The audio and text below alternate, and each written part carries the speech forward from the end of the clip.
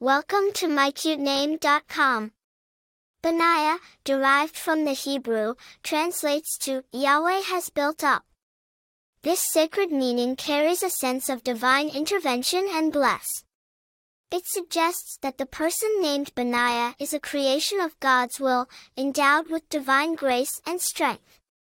Benaiah finds its roots in ancient Hebrew and features prominently in the Old Testament of the Bible. Benaiah was a warrior in King David's army, famous for his valor and courage. Over time, the name has remained in use in Jewish communities and Christian circles, signifying strength and God's blessing. Benaiah is not a common name, adding to its unique appeal. There are no notable personalities with this name in contemporary times. However, its popularity in biblical history gives it a timeless aura.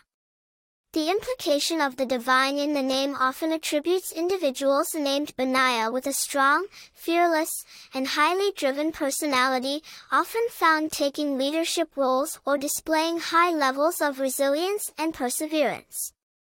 It's a name that exudes a sense of commitment and strength, in line with its historical significance.